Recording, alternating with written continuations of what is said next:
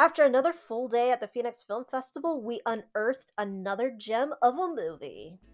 Yes, a common theme found in many movie tropes, Down East focuses on love, loss, and redemption.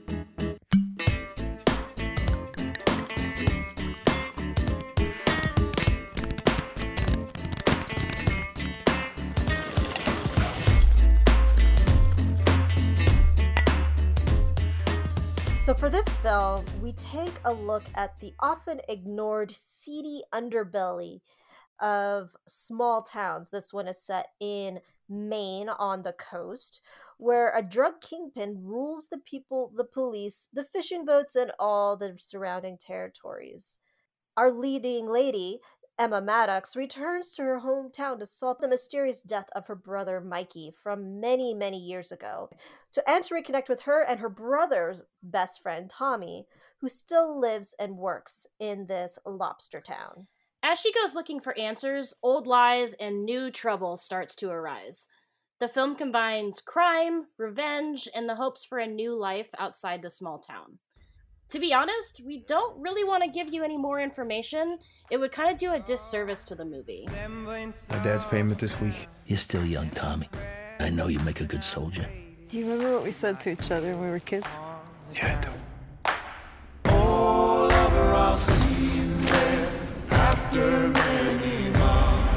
Hey, Pop.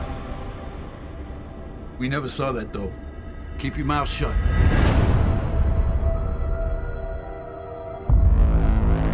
Any eyewitnesses? No. The night my brother died, nobody saw anything. I wouldn't go around asking questions like that. I need you to do a little fishing for me. I can't do it. Well, I can't promise you something might not happen to Emma.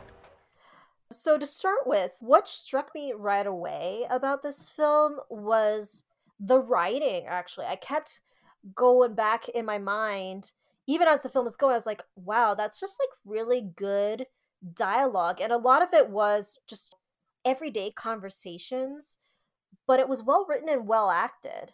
And you could really tell it was set in Maine, between the accents and really the dialogue that you're talking about. And even in the Q&A after, they said there were days that were like -17 and people had like blue fingers and the settings and everything. It was filmed in Maine, and it was just beautifully done. Right. Filmed in Maine in winter, no less. Like, oh my gosh, I can't imagine.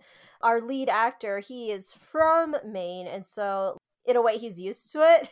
And I think if I remember correctly, he said something to the effect of like, oh, you want to shoot in the winter? Okay, well, I hope you guys are ready, essentially. Because like, yeah, I hope you LA people have enough clothes. I was like, you don't know cold. So yeah, but it really lent itself to the story, because in a way the killing of Mikey, it's a cold case. Like, it was never properly solved. And for Emma, she was away in boarding school, so she wasn't around when it happened. And she just wants answers. And people are like, well, why are you digging into this now? She's like, I need closure. And the one good detective in town is also kept in the dark. He doesn't get a huge role in the film, but it's like her and this detective can't get any answers, but everybody knows, including Tommy, our lead, and they just like don't want to dig it up out of fear for basically the Maine mafia, for lack of a better word. Yeah, the local police and things like that, well, you said they do have a small role. They solidify the fact that the police do not run that town. And you let sleeping dogs lie. You don't come in asking questions about the past. And that's exactly what she did, to the point where, people told Tommy, you need to shut her up before we do.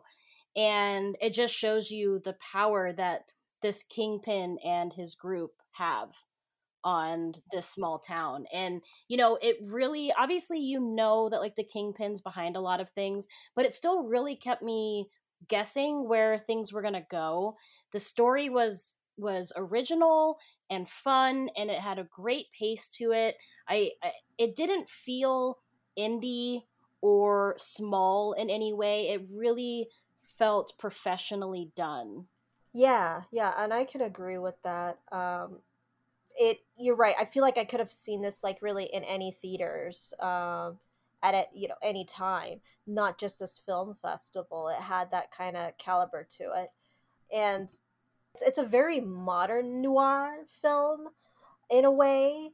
It really takes all the aesthetics of our current tastes in filmmaking, but also really pulls in all those kind of mystery whodunit investigative type stories that really draw people in. And I mean, like, for all the crime junkies out there, I think this would be quite an enjoyable film to watch for you guys, because you're trying to piece together who did what and who was where and why this happened. And I don't want to spoil anything, but I'm curious about how you thought they concluded the film, because I have mixed feelings on it on a personal level. I was surprised, but I actually thought it was more realistic than if the world was perfect and the couple ran off to LA to start a whole new life. I just don't think that realistically happens all the time. Right. And I do agree. Like, it felt like a far more realistic ending, but it made me unhappy. Like, I really wanted to have my Disney ending, which sounds silly talking about like a murder mystery kind of film, but like I was so invested in the couple that I wanted the best for them at the end. And it's like they didn't quite get that. There's a little bit of bitterness in their silver lining, but overall, very well done, very well done. And this film also did not walk away empty-handed on our film festival awards. It won Best Ensemble, which I could not agree more. The entire festival that we saw this group, they traveled together, and they traveled strongly and in connection, and always down to kind of hang out with each other, and they had this really great vibe. But I know that ensemble really has to do with on the screen, and you can just tell, like, they were so tight-knit making this film, between the Q&A and watching them interact at the film festival. Just beautiful. For sure. So as far as shots go, I'm giving this a solid 4 1/3. Not quite a half, but 4 1/3. We can do that? Just kind of pretend to shake it out a little bit. I'm digging myself a hole here on how I'm gonna get the emojis to show that. But anyways, yes, I wasn't quite at 4.5, and this is probably just more personally like, while I did enjoy the film, this is not the typical kind of film that I would actually seek out.